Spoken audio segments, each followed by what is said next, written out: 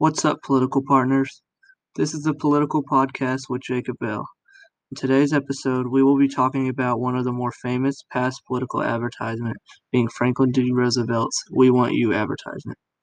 Along with this, we will be talking about a more modern advertisement, with that being Donald Trump's "Make America Great Again" ad.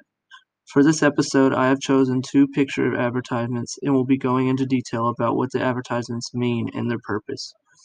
I will then point out the techniques used in each of the advertisements and how successful they were at doing so. I have chosen a successful Democrat along with the most modern Republican to bring both sides into the argument. We are going to focus on Roosevelt's ad first. After a long talk about the inspiration behind the ad and everything it includes, I will move on to Donald Trump's ad.